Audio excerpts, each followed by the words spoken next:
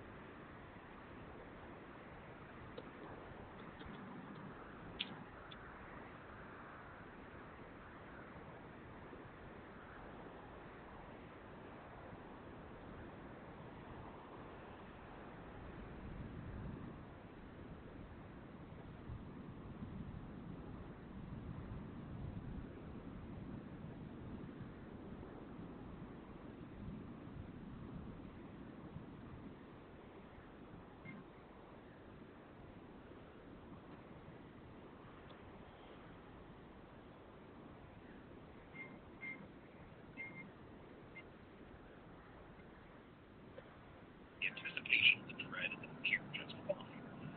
Worse, it increases your stress levels and sets your amygdala into I think things will be even scarier and more stressful. The problem with trying to conquer approach anxiety is that the goal isn't to be unafraid. Your fear is understandable. It is natural. It is reasonable. You push yourself outside of your comfort zone, and that is difficult. You are making yourself vulnerable to the problems and sides of yourself. And that's legitimately scary. But instead of feeling approach anxiety, what to do is let yourself feel it genuinely. Now, this doesn't mean you're going to have to do any alarm anxiety attack every time you want to feel it. You don't need to put yourself under so much stress just to meet something amazing that you feel in your heart. So, the first step to recovering approach anxiety is simply to make it less scary. When you're dealing with approach anxiety, fear isn't as much about rejection, although that's hard it is, and about being avoidance. You're not just worried about being rejected. No one is going to see it happen as you've been shut down. You're going to allow it.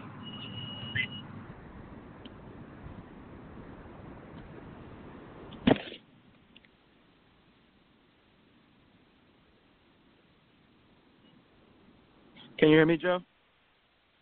Yeah, I got you. Okay, let me do some maneuvering here.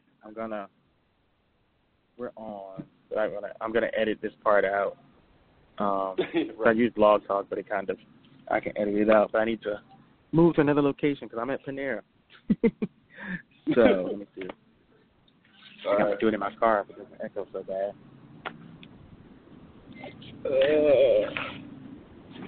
I'll stay with you, all right? So, yeah, we're going to just talk about, I guess, Trump and the women's movement and Aziz Ansari. Is that how you say his name? How do you say his name? I think Aziz Ansari. Yeah, I think Aziz that's it. Ansari, and I had to look it up. I've never actually said it, and I'm not even a big fan of him. I've never watched Master of None, anything. And I guess we could talk about TV if you want. I want it to be like free flowing, you know? Yeah, I got you. Just about stuff we argue with or talk about on Facebook that seems to be our thing. We're not good conversation. I think we actually have, not arguments, but yeah, we're able to skirt that line. You said what? I said we're able to skirt that line. Yeah, I think it usually goes. I'm a little more fiery than you, but you're so smart that it's like I can't get too mad. I can't get mad for you being dumb. Some people are so dumb. It's like, yeah, like you're an idiot. I can't talk to you. Like, what the hell? All right, I think I'm here.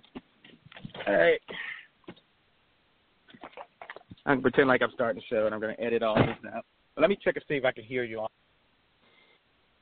Sure. Say something. Hey, what's up? Else? Damn. This is Joe. Ready to talk about Aziz. We're good. All right. I'm going to put it on speakerphone. Hopefully it doesn't sound too bad because my stupid phone volume doesn't get that high. All right, let's start.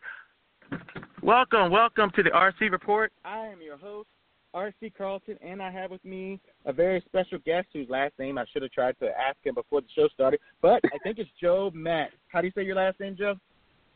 You got it, Matz. Yeah, I got it right. Okay, I was hoping it wasn't going to be some crazy pronunciation. Joe's probably my smartest Facebook friend, and I don't even know who we met through, at least on Facebook.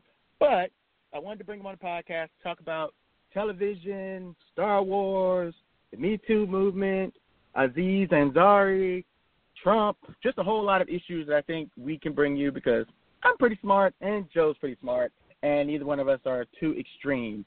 Joe, on our page, or on my page, there was a lot of controversy over Aziz Ansari. There was an article in Babe magazine that basically this unidentified woman talked about a bad sexual experience that she had with them. It got a lot of attention in the media. It got a lot of attention on my page personally. What was your take when you read it? I mean, when I first read it, I was just kind of horrified because I am a fan of his because I'm a big Parks and Rec guy. I haven't watched a ton of his stand-up, but I really like Master of None too, so it was just kind of like, fuck, like, not him too. And then I read it, and obviously, you know, it's not the same as, like, Weinstein or Spacey or these other people where, you know, it always felt like it was kind of in this weird gray area. And I think that's where it went off the rails, is that as soon as sexual assault gets thrown out there, a lot of people assume, you know, it's obviously going to be this criminal thing. And so when it wasn't clearly that, I think that's where we saw all the backlash.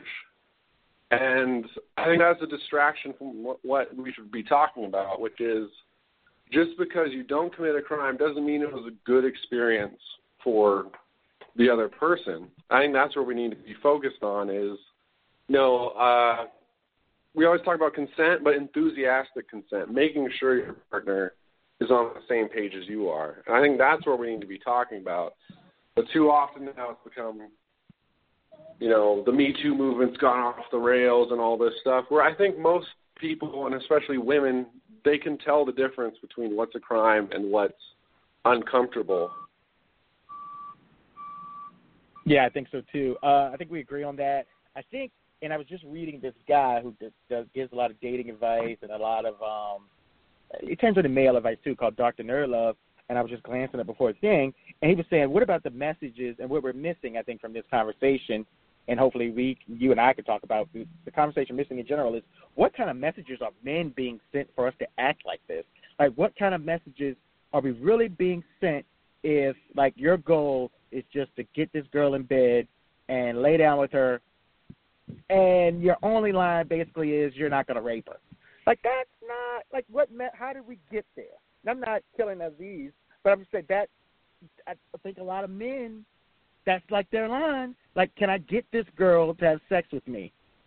Whether it be she's somewhat intoxicated, but there'd be a line for most men. You know, however, you can get that girl in bed. Like, that might not be, we might need to reexamine that. Yeah, absolutely. I think that's one of the things with the Aziz thing is I think a lot of people, I think women looked at it and they were like, man, you know, that's something that's happened to me. And I think a lot of guys looked at it and were like, shit. I feel like they felt like, well, if that's sexual assault, and then, like, have I done that? We're all in trouble, yeah.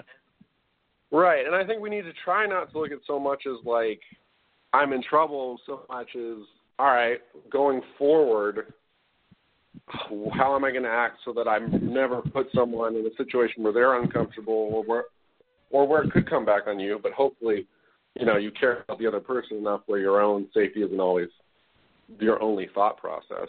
But, yeah, I think it does. And you look at, like, pop culture, too, and, like, stuff is weird looking back. Like, even Superbad, which I love still, where Jonah Hill's character the whole time is just like, I want to get her so drunk that she'll sleep with me. And you're like, man, that's kind of fucked up. Yeah, yeah. The message. Where at the time it was just like, oh yeah, that's hilarious, and you didn't think about it. Yeah, it seems okay. Second. Yeah. There's I can't remember. It might be Nerds or some movie where the guy is Halloween, and I can't remember the actual name of the movie, but it's Halloween. He dressed up Darth Vader. He tricks the girl into having sex with her because she thinks it's her boyfriend, and then she loves him because he's actually very good but that's actually rape. Like, you know, the stuff that when I was a kid, a lot of times they would put the woman up for sale to some degree on poker games. Like, what the fuck? Like, those messages, like, what messages are we getting that so great and so exalted that if we trick a woman into it, that's okay, and we can offer our woman up as like a poker chip, offer her sexuality up. Like, just a lot of bad, crazy messages that we get, I guess. Yeah, absolutely. I think there's that idea that, like, oh, women aren't going to give it up easily, so you got to work for it. And I think if your idea of working for it is like, oh, you treat her with respect and you just try to be a decent person, then that's fine. But too often it's like, oh, I have to coerce her. Let's get a few drinks. Let's do this. Let's do that. And you get to a point where it's just, I think the problem is it becomes all about you getting off, really, and it's not about the woman at all. And I think there's got to be some give and take there. I mean, to be fair to Aziz, he would go down on her, but then that doesn't immediately, like, clear him for whatever he wants. Yeah. And that the whole situation is murky because there was some consent and there was no, well, there wasn't verbal non-consent and then he was stopped, but it was just murky. And what about and we'll talk about the reaction, you hinted on that, but before I forget that, what about just how Babe handled it? I don't know if you followed the Ashley Banfield comments and the email that the writer sent to her, but just in general, what did you think of the article itself and how it presented the situation? I didn't think about it that hard originally. I read a Jezebel piece that kind of brought up the point where a year ago even, writing about sexual assault was generally something that wasn't a big thing. Like, there were certain writers, usually women, who would try to write about it and get it some publicity, but it never blew up. But now it's become this thing where it's like a prestige thing. Like, you want to get the next sexual assault story. And, I mean, I think Babe probably saw this as an opportunity. And to be fair, that's how journalists think to a degree. But I think they were probably too amped up that they got this story, that they didn't think about how it would be received, the potential repercussions on not just the woman but the movement, because they really didn't present it in a way that kind of presented the idea that this isn't your normal, this isn't what we've thought of as sexual assault. And so it lost all the nuance, and I think that was a mistake on their part. They needed to do a better job of setting the table for what we're talking about here. Yeah, I think... And I assume with those emails and stuff like that, they were the ones who sought out this woman, not the other way around, which I think is an important distinction when we talk about this. Talk about it, because I didn't know that. Give me more information on that. I just read that in that piece, and then I saw another woman on Twitter linked to, I guess the editor of Babe gave some interviews and mentioned that, they heard the story through someone else, and so then they sought out this woman to get the complete story. But so, yeah, Gotcha. So when people are like, oh, why didn't she go to the police? It's like, well, she didn't even go to them. They sought her out. Mm-hmm. And I think it can be instructive, but it's hard to have an honest conversation about these things because you have the extremes. And I'm not saying that she should have said no is the extreme. I don't see the extreme of I guess there was some extreme I saw on my page, but like victim shaming. You don't want to shame the victim. And, of course, we're two men talking about this, and I thought about having a woman, but I think it was smart enough to have the conversation. But you don't want to victim shame, but you still want to give her some accountability for being verbal.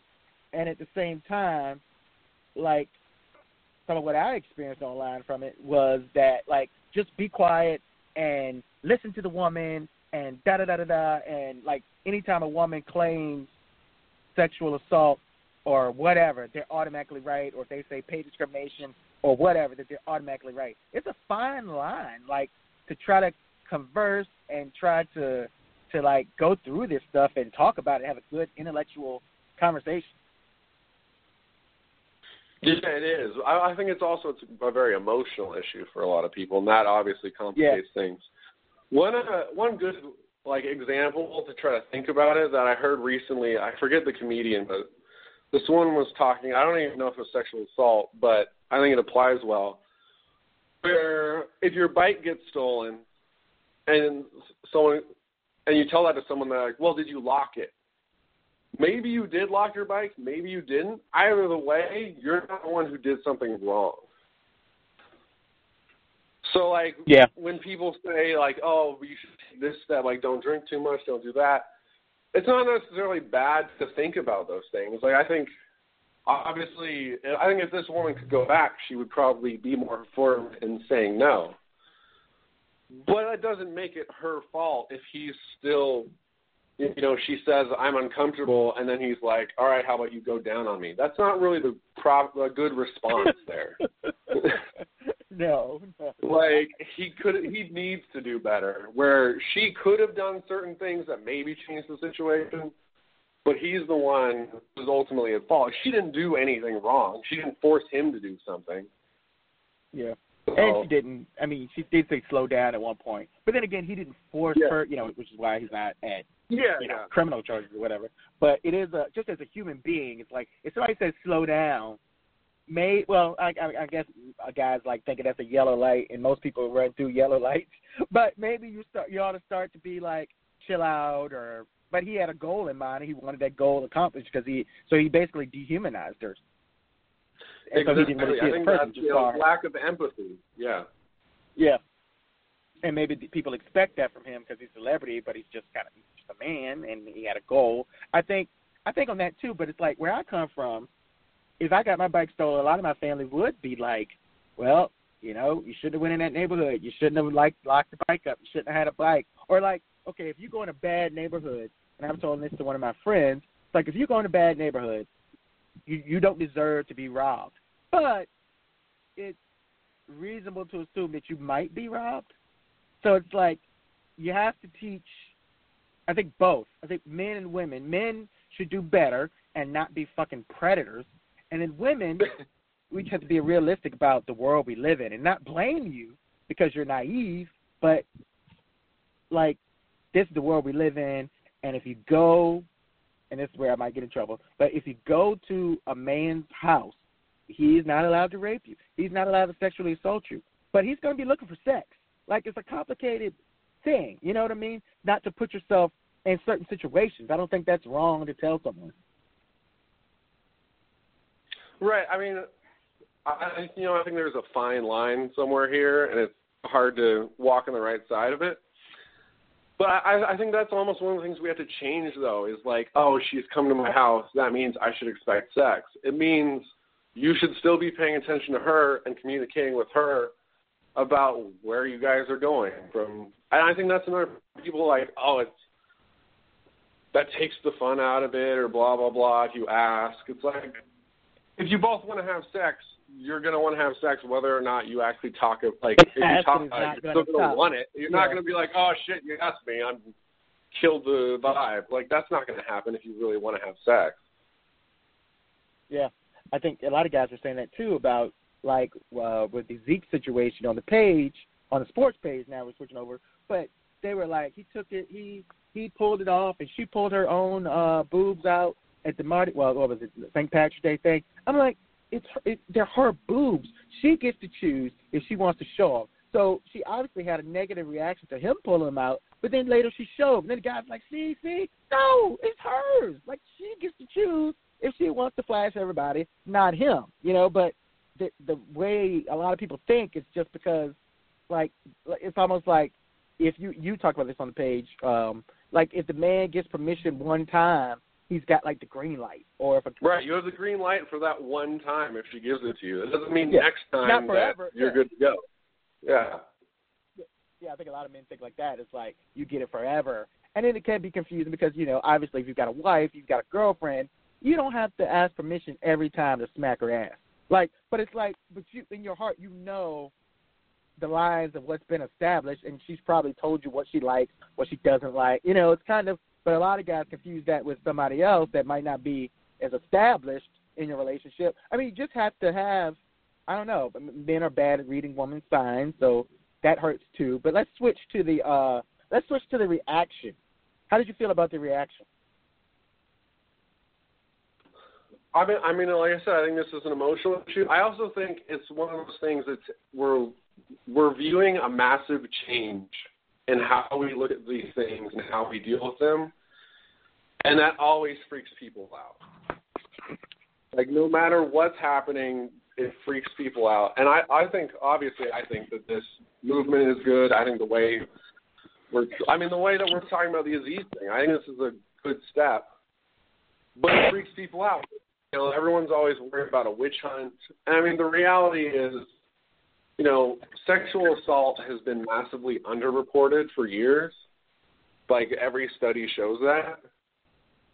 And I mean, to be fair, there's going to be guys who are accused that are innocent, because that does happen. But even like the most liberal estimate of that would say that like 1 in 10 guys maybe, and that's being optimistic on the guy's side. So I think the reality is the underreporting is still the much bigger problem, and that's what we still need to be focused on, from my perspective. And so I think people are just freaking out, and then once things settle down and we start moving more, like once people get the idea that men aren't entitled to sex with women because she went on a date with you or went in your house or whatever, I think then we'll be able to have more constructive conversation, because right now too many people are just scared at the idea of, well, it's like you get the, like, oh, if you say something in the office now, you're going to be sexual assault. It's like, just chill out. Women aren't crazy. Like, I think there's this idea that, like, women are just going to go nuts now saying whatever they want, and that's just not the reality. Yeah. And the thing is, too, about victimhood and about shame, and for anybody, but, you know, women are more susceptible to it in our society to being shamed sexually, is that it's not something that people naturally want to fake. Like, the amount of people that falsely accuse men of rape is a rather rare thing, and falsely accuse them of these sexual assaults. Now, granted, one part of the movement that I think is a weakness, not the movement itself, but just its origin, is that it started with, like, Hollywood. So it's not real life. It's not real people. Obviously, these women were victimized, and that's wrong. But you're starting with people that have been very successful and millionaires, and then you can always say money. So when I hear people in bars, men, women, it doesn't matter. And when I hear people in bars, especially when I'm in the country area of where I live at, they was like, oh, yeah, they just want to get paid. They just want to get paid. And you hear that anytime there's an athlete or an actor or a musician, you always hear, oh, they want to get paid. They want to get paid. And it's like, to me, sometimes that drowns out the legitimate argument. But at the same time, who's going to report about Becky at the office that nobody knows that works at the Capital One that's being sexually harassed? So it's like, it's a hard, it makes things more complicated, and people are easier to dismiss it because, you know, there's still people that think Bill Cosby, that women are after money. Like, come on. Right. I mean, and that's the other thing, too, is there's if there's one accuser, you know, I obviously think, because statistically we know women don't usually lie about this for a lot of reasons, that if there's one accuser, I assume she's telling the truth, but I'm never going to be, like, definitively, like, that guy's a rapist or that guy's an assaulter or whatever. But there's a tipping point. Like, Bill Cosby, it's like, 60 women now? And there's still people that are, he got framed, and this and that, and it's just insane. But I agree, like, I've seen that as well, where it becomes, it's about this, money, and I think that's one of the good things about, off the top of my head, I can't think of the name of the organization that the women just started in Hollywood, but a big part of what they're going to do is have money for the average woman so that when there's cases, that they'll be able to access resources. And I think that's a huge step. I remember them saying that. And it's like, okay, it depends on the situation. Like, some people are talking about they want the money, like the NFL Network guys that got accused. So you got this makeup artist who's been sexually harassed, without a doubt. A lot of it goes either didn't deny it, or like Warren Sapp actually put the dildo on Twitter to show what he sent her for Christmas. Like, so she got sexually harassed in her job, left her job. You don't think she should be compensated? Like, when it's a work-related thing, you don't think these women should be compensated because these men couldn't control themselves? You don't think that they're owed some sort of compensation for having to get another job if they could get a job? Like, sometimes money is a recourse. That's why it's there in a legal form. Yeah. Let's switch to that heavy subject to start off with. Giving your thoughts on the government shutdown, and who do you think ultimately will turn out the winners and the losers in the government shutdown? Well, obviously, you know me. Anyone who doesn't, obviously, I'm coming from a more liberal perspective, so I'll be open to, like, that fact. But I mean, from where I'm coming from, this is all pretty much Trump. And I'm not even saying, like, Republicans. I'm saying Trump specifically. Because, I mean, the reality is if he never revokes the DACA policy that Obama had, there's not a government shutdown right now. And then, I mean, the Senate had almost worked out a deal earlier this week that was going to give him a lot of things. It was going to give more money for border security, not a wall, which maybe that's the problem. But the reality is a wall's not even really going to help stop illegal immigration. So he's going to get money for actual things that would stop illegal immigration. They're going to get changes to the way our immigration policy works. And apparently there were still going to be too many people from, quote, shithole countries. So that was a problem for him.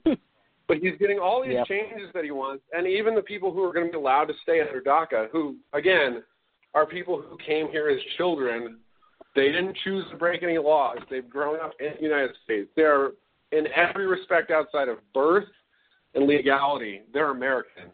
They weren't even going to be able to sponsor their parents under the deal. So he's getting all these concessions. So Republicans could say they got to win. Democrats could say they got to win. No shutdown. And instead he's just like, no, this doesn't work anymore. When 2 weeks ago he was saying, oh, I'm fine with a straight DACA vote outside of everything else, even though that wasn't his policy because he doesn't understand his policy. No. He's standing in the way because he doesn't even know what he wants from day to day, hour to hour. If any other Republican is in power, even like Ted Cruz is in power, there's no shutdown right now. So this isn't this is definitely not the Senate's fault. I think there's some people in the House, like Freedom Caucus people, who are problematic. But the reality is this government would be functioning right now if there was any leadership in the White House. That's my perspective. As far as who wins, I have no idea because on the one hand, I think it's, Republicans are in a tough spot because they're in power. On the other hand, if maybe they'll be able to portray this as Democrats valuing illegal immigrants over the average American and national security. So I don't know which one of those narratives really comes through. Yeah, I think he loses though because he just got the damn tax cut. Apple had good news about building plants here or whatever the hell they do. They're bringing money here, bringing business here. And it looked like he was starting to win, and people could say every time it looks like he's actually doing something, he finds a way to shoot himself in the foot. It's absolutely amazing. Even on DACA stuff, like he said he was at the meeting. He was like, yeah, I'll take a clean DACA bill. And then literally they have to send other people like Tom Cotton and other conservatives in the meeting. I don't know if it was that meeting or the next meeting to tell him that they don't want that stuff. Like this is not what your constituency wants because he's about to sell them out because he doesn't understand or he doesn't care. Scary how easy it can be to manipulate him. And I'm not a Trump like sky is falling kind of person. But especially after coming up with the book, it's really scary how easily he can be manipulated. All you got to do is have the right thing on Fox and Friends, and you can get to him. The other crazy part about that is when you watch that meeting, and if you have any understanding of what is going on, you realize it's a disaster. Like, he doesn't know what his policy is. But then you have all these conservative publications and news stations saying, like, oh, he proved the book wrong, that he understands things, and he could run a meeting. He couldn't. Like... No, there's just such a... Only if you look at the highlights. Only if you look at the highlights. Not if you watch the whole thing. I mean the bar is always really low with him. It's so low. It's incredible. Like, you think about what the bar was under George Bush, who obviously, like, so many liberals hated and despised and thought he was an idiot. It's light years further up than what Trump has. Like... It really he forms complete sentences, and it's a win. And you're just like, my God, how did this happen? It is really scary, too. And the thing that just from hearing about the book, I didn't read the book. I've been tempted, but I listened to a lot of interviews with the authors, and obviously I heard endless media coverage. I mean, it makes so much sense. And, again, I am not Joe's the liberal. I'm the barely hanging on Rhino Republican, maybe moderate. I'm where Joe Scarborough and John McCain and even Lindsey Graham. I don't know what the hell Lindsey Graham's doing lately, but that's the kind of Republican I am. So let's put it on the record. But, like, dementia just seems right. If you look at him 10 years ago, what he could say, I even heard a thing about the government shutdown in 2013 under Obama, and he was able to form complete sentences enough to say it was Obama's fault. But now, like, he just speaks in, like, spurts and just hype and emphasizes certain words. Like, you really can see, like, the deterioration of this person. And if you go back to 1999 and 2000 when he was flirting, you could even say he was articulate. It's kind of scary. He was. Yeah, I've read, like, excerpts from interviews, and you're like, wow, like, he's right about this, and he laid it out really well. Like, it's such a contrast that, yeah, it is disturbing because it's hard not to wonder about his mental state from multiple perspectives. Two things, and first, this will be the first. Do you think, and I've tried to look at it like this, do you think it's a good thing, I can't think of a fancy word, but a good thing or a positive that our institutions could survive a man like this in office? I don't think I can answer that until he's out of office. Yeah, it's not over yet. It's not over. It's only been a year. I think the key to looking at it, sorry to cut you off, but is how does this Mueller stuff play out? If he fires Mueller, does Congress react? If Mueller stays on and he finds something, does Congress react? I think that's now. Obviously, if Mueller doesn't come up with something, which would surprise me, but if he doesn't, then we're fine. But if either of those other two scenarios happen, that's when we're really going to be tested. Yeah, that would stress the democracy. When you said surprise me, do you mean someone like under Trump that's close, or you mean actually find something on him? I would be very surprised if someone close to him doesn't get busted. Personally, I would lean towards something with him. I think it's less likely to be a direct link for the campaign, which still seems to be getting a lot of the focus, but more likely to be a money laundering type situation. Yeah.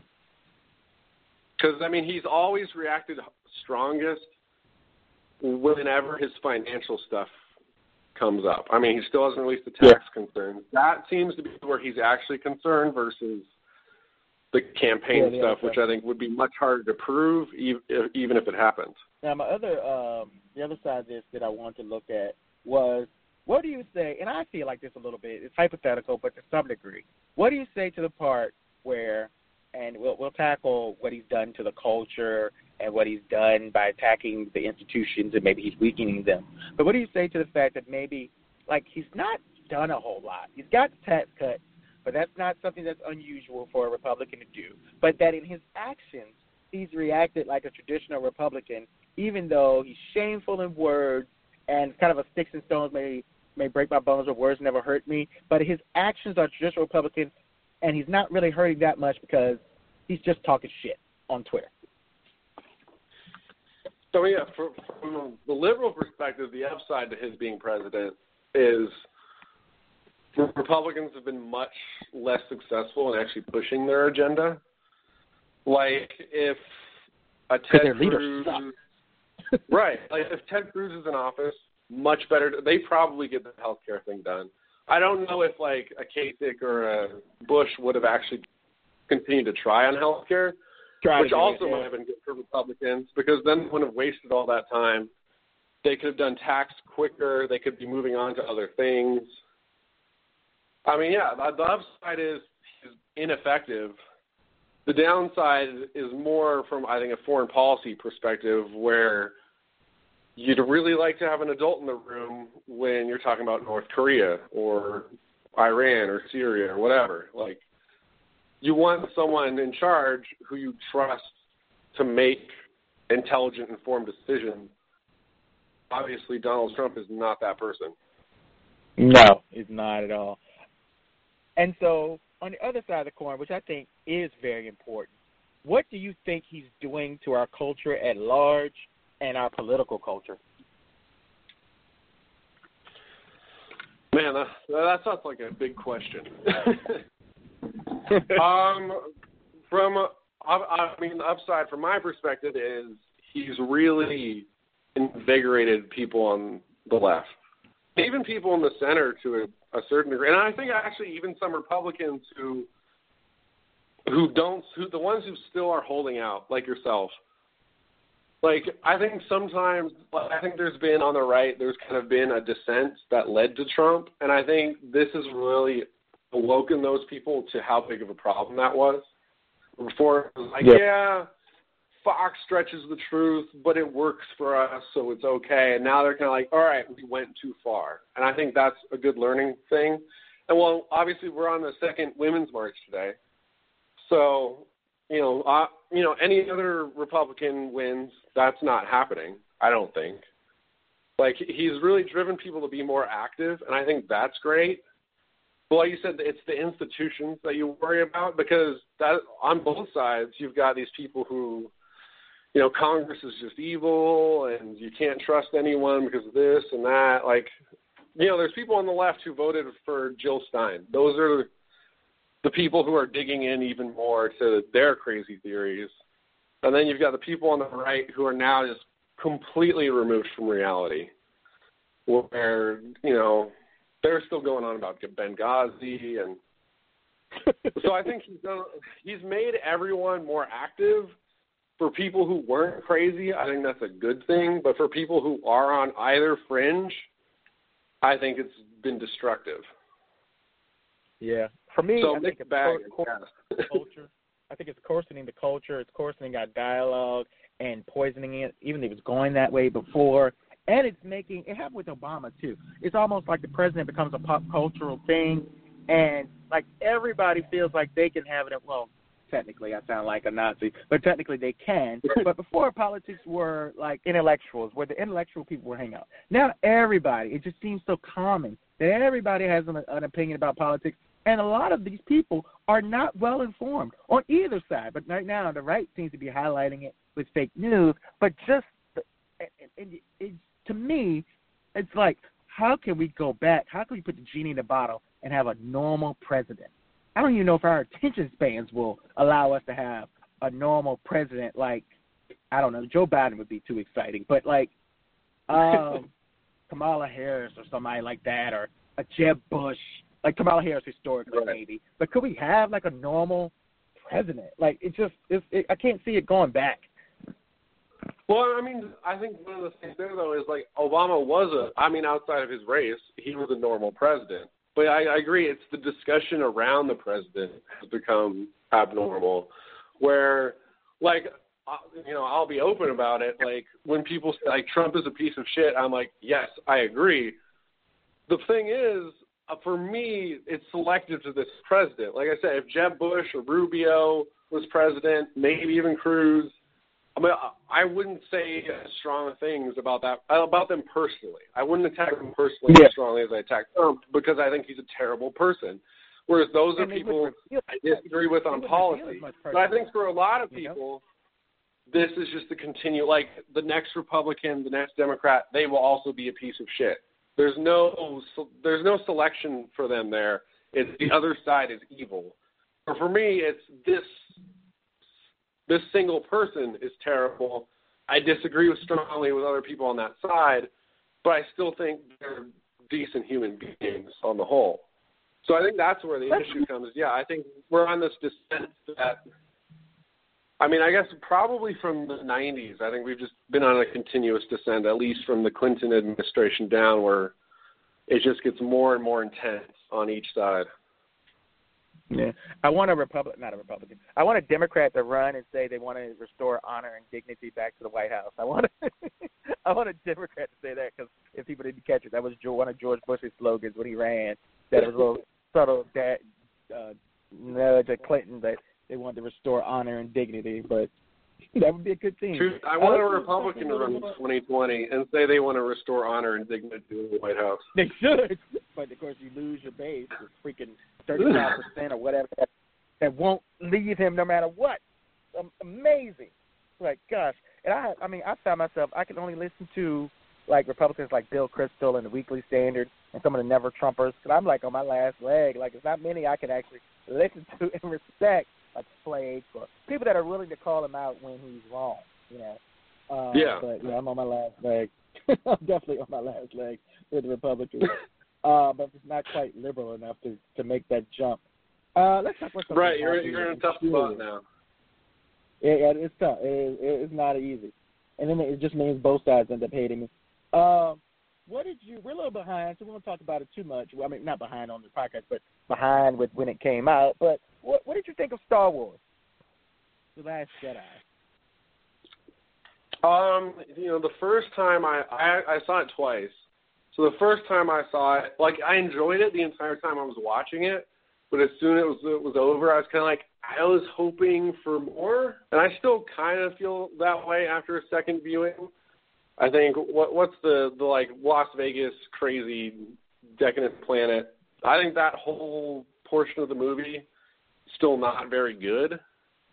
Mm-hmm. But I think I have a better understanding of what I think he's trying to do there, where he's trying to show, like, outside of just this war we've been watching, like, the actual effects.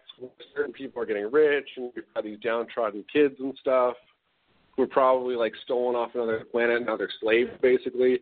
Like, I think Rian Johnson, the director and writer, he's trying to show us the broader scope. I just think it could have been done better from that perspective.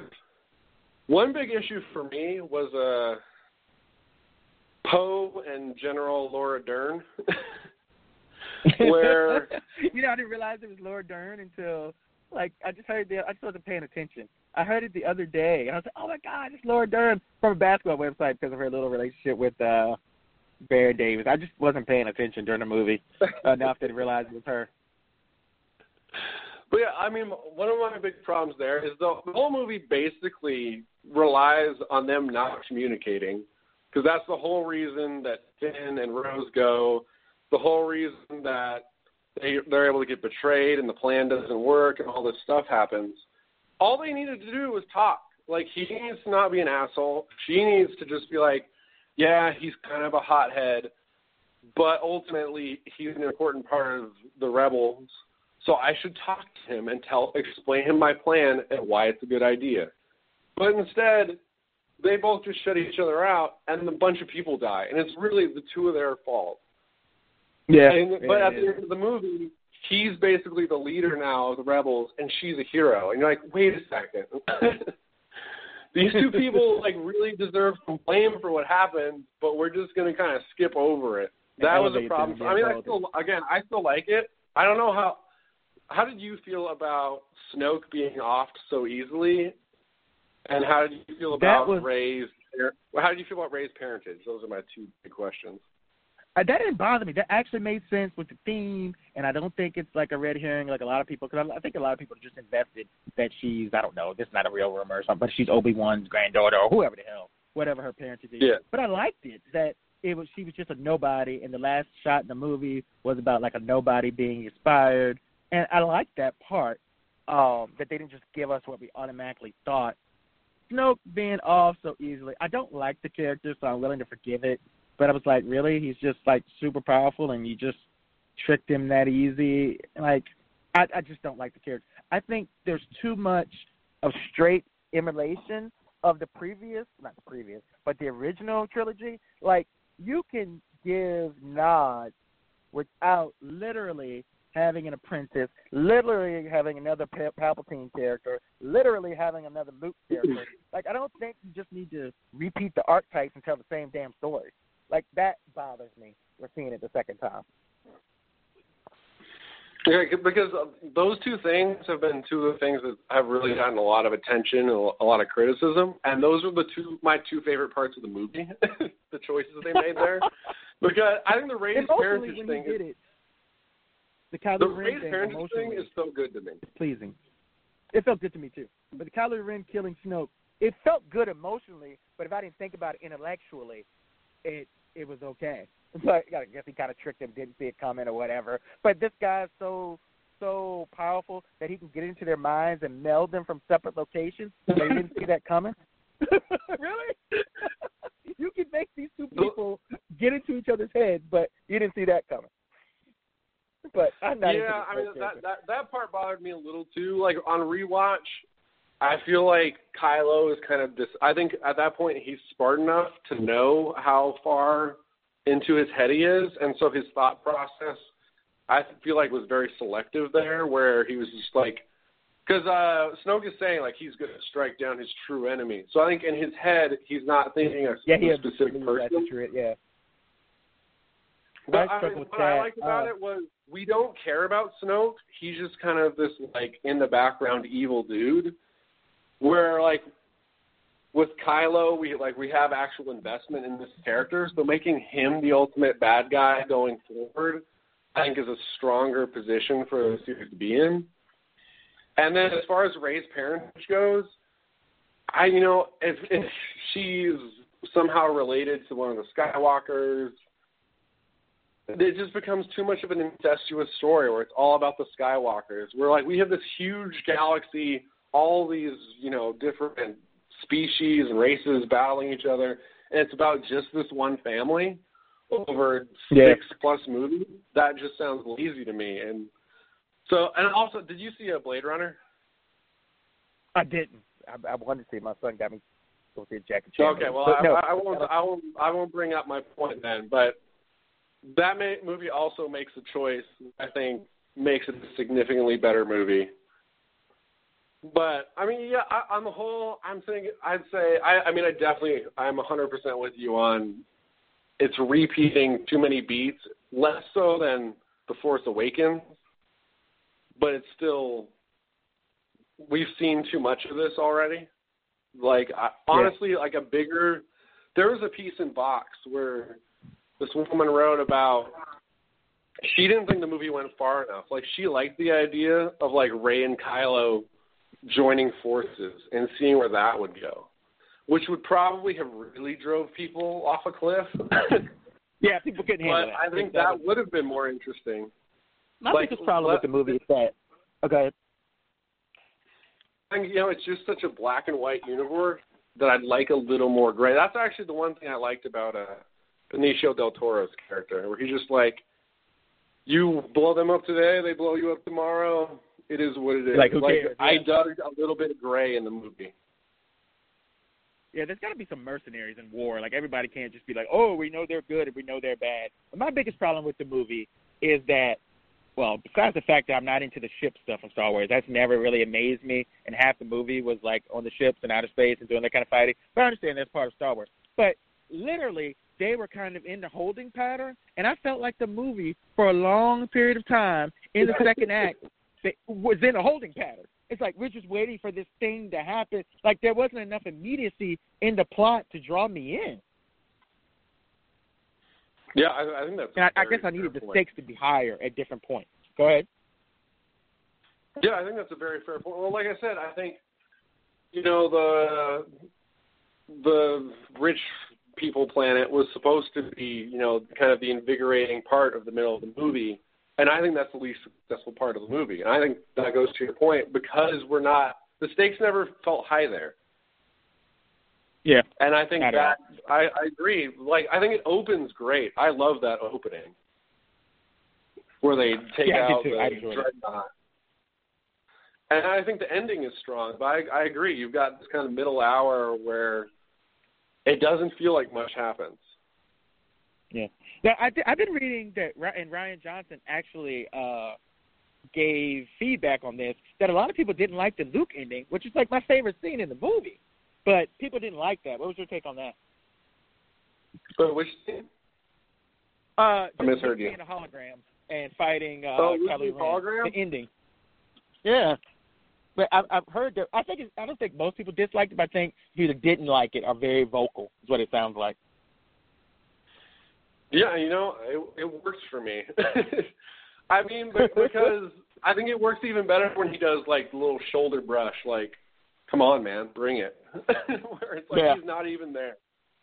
And also, I mean, the whole time when he showed up, I was like, why does he look all younger? Did he, like, shave? Like, did he, like, trim his beard and dye his hair? Like, what did he do in between? And I was like, oh, the hologram. It makes sense now. Yeah, he's ready. Yeah, I didn't see it coming, which I thought was cool until a certain point in the fight. I was like, oh shit, it's not him. But I think it was when they wanted the audience to see it. I don't think I was ahead of it. So I enjoyed it. I thought it was pretty cool. I thought Luke going out that way made me sad, but I guess maybe it's time to move on. So I liked that. And it was The Last Jedi, and it all seemed appropriate to me, and I enjoyed it. But I said we would talk about Trump. I think we covered a lot. But let's talk about, you're big on this, and I'm going to try to send you sent a little survey around. Give me your top 5 movies and top 5 TV shows, and maybe we can describe, or just give me your top 5, and I'll just ask you questions about a couple of them. You can describe them. And if we've seen them both, if I've seen both of them, then I'll talk about it with you. So give me your top 5 movies. So, I always like to go from 5 to 1 because I think you leave the best for last. It's always more interesting. I really have like 4 movies that I'm like all in on. I'm like, these were the 4 movies, and the 5th one kind of is muddled in my mind. Right now, I'm leaning towards Logan as my number 5. Okay. I just think, we've had so many superhero movies, and so, like, I generally enjoy them. Like, I thought like Thor and Spider-Man were really good this year, but they have a general same feeling from movie to movie. And this one, I think it's because it was a superhero movie that was really like, we're going to bring some finality here. And that allowed you to emotionally invest in it. And also, it's just really fucking violent. So like, I think it's the inverse of Deadpool, where Deadpool was like, we're doing all this super violence because we want to be edgy. And then Logan was, this is super violent because this would be the reality of this situation. Like, if you had a guy with flaws, he would just mutilate people's bodies. Number 4, I'd go Dunkirk. Okay. It's just, I saw it. I've seen my top 4 twice, and the second time, it even hit me a little more emotionally. I think it's very subtle. It's not slamming you in the head with like, this is an emotional scene. But I think it's just got kind of a quiet power to it. And obviously it's just super, the cinematography, the direction is incredible. Number 3, it's really close. Right? Am I right? Yeah, so he should Okay. Yeah, so he should finally get in for a Best Director nomination, although it looks like he's going to lose to, what's his name, Guillermo del Toro, probably, for Shape of Water. My number 3, and like I said, the top 4 real close, top 3 are even closer. Get Out's my number 3. Okay. And is that as good as people say, or is it like, some people feel like, really like, so it's being pushed, but I guess you're saying it's number 3, but you really think it's a really good movie, or is it more the subject matter that's being covered? I mean, I think it's both. One thing I'll definitely say, if you're ranking movies on the experience of watching them in a theater, it's number 1. Okay. Like, I don't think, because it's a movie where everyone gets so, I don't even know. Like, some people find it hilarious, and then it's disturbing, and you're just on the edge of your seat. And, like, I mean, I'll just give a part, like, you've seen it, right? Yeah, I've seen it, yeah. Like, I never could have imagined a situation where, like, even to take race out of it, just where a guy would be choking a woman at the end of the movie, and you would be rooting for him to kill her. Yeah, which like is hard to do. Everyone in the movie is like, yeah, everyone's rooting for a guy to just strangle a woman at the end of the movie. And that alone is just like, how did you pull that off? That's insane. Yeah. But I mean, I think it's really entertaining, and I think that's the key is so often you have like these message movies, like even Post, which I thought was a good movie I saw the other day. But it's not subtle at all in what it's doing. And I think that kind of distracts from the power of it, where Get Out is doing so many things, and some of them are subtle. Like, I've heard, like, I never thought about, but I've seen, like, think pieces that are about, like, there's the one Asian guy at the auction, and how that plays into, like, what Asian Americans' role is in like giving white people an out and saying like, oh, there's the good minority that just themselves up. And like that's not something that even occurred to me, and I'm just like, fuck. Like he put so much thought into this movie. Yeah, it's a crazy layer. Even when Allison Williams, like when she's eating cereal and she's just dipping in the like Fruit Loops into the milk, so she's like not actually like mixing the colors and the white, and you're just like, what? Like, is that? I don't even like. Is that a real thing he thought of? Probably. Like, so many layers. Sometimes like even the things that are accidental in shows and in movies like this, sometimes maybe they're accidental. It's like they built a world that's so awesome that things like that either happen accidentally or we see them and draw it there because there's an experience that you get from a good movie or good art that you make interpretations based on the environment that's been created. Exactly. And I think that is one of the signs of great art is when you can do that. And I mean, sometimes people are just pulling bullshit out of their ass, but like I think with that movie, there are so many things you can point to and make a reasonable case that like, all right, this is what this movie is doing right here. Yeah. My number 2 is Lady Bird. Okay. I have some friends. And what's the concept of that? That's the one I think people aren't as familiar about. Yeah. Okay. So that's I mean, Greta Gerwig's the writer and director. Obviously, probably most people who don't know anything about Lady Bird don't know who Greta Gerwig is. So that's probably not helpful. But it's inspired. Like it's not based on. It's like she's not like writing about specifically her life, but it's inspired by where she grew up in Sacramento.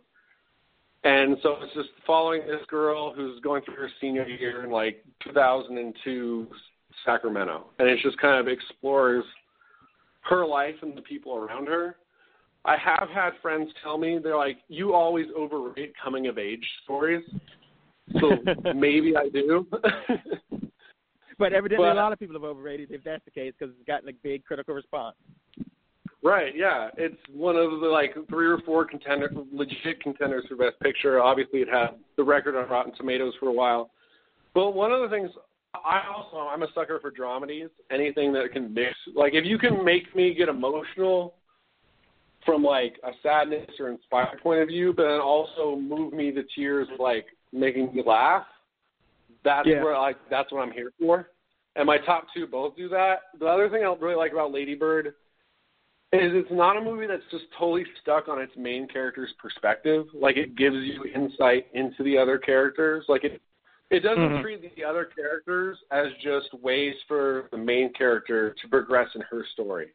Like, you get the feeling that these are real people around her. Mm-hmm. And then my number 1... Oh, go ahead. No, go ahead. I was going to prompt you to get to number 1. Oh, yeah. My number 1 is The Big Sick. Because that really did those things. Like I legit was like on the verge of tears, laughing, and then later on because of emotional stuff. And what's the concept? I mean, it's just a really well-written movie, and I mean, personally, like there's been a lot of obviously there's always great performances across the board in like the different categories: Best Actor, Best Supporting Actor. For me, Holly Hunter gave the best supporting, I think, work of the year for me in that movie. Okay. Let's not see. The mom go ahead. Got anything else? No. I mean, those are my top 5. We're gone over an hour. But if there anything else you want to say about any of those movies? I mean, I'm really hoping The Big Sick can crack the top 10 for Best Picture, just because. But, yeah, I mean, those are my 5. A few years ago. I'm behind on movies, but when you talk about them, it makes me want to get back into them. I kind of gotten movie and TV fatigue. Just there's so much, especially television. There's just so much out there, and it's just like, and I was so into following everything, and just I think I've gotten tired. So. Maybe you can ground it because there's a lot of still good stuff out there, but it's just so much out there, especially in the realm of television. Yeah, I agree. TV is where I have problems keeping up at all because Like, if comedies, I think I do pretty well because you're like, all right, 20, 30 minutes, easy. Like, I can do that anytime. Yeah. Sometimes, like, and especially once you get behind in a drama and you're like, okay, I need to knock out 12 50-minute episodes, and you're just like, fuck. It's like work. Forever. It really is. Even if you enjoyed the show, like, I enjoyed the last season of Mr. Robot, but I felt like there were 2 or 3 episodes in the middle, or maybe 2 episodes. I'm like, I didn't really feel like watching it. And then when I got to those episodes and I caught up on a weekend, it was great. I hit 4, but it's like, shit. Like, do I really want to spend 4 or 5 hours catching up on this dark shit? And that's what I like. Like, it's not, it's not an easy. There's a scene where a guy's chopping another guy up with an axe. So, like, is this how I want to spend my fucking Saturday? Like, it's like, that's why I've completely fallen off the Marvel Netflix shows. I'm just like, you know what? I'm never going to keep up with these. I hope other people enjoy them.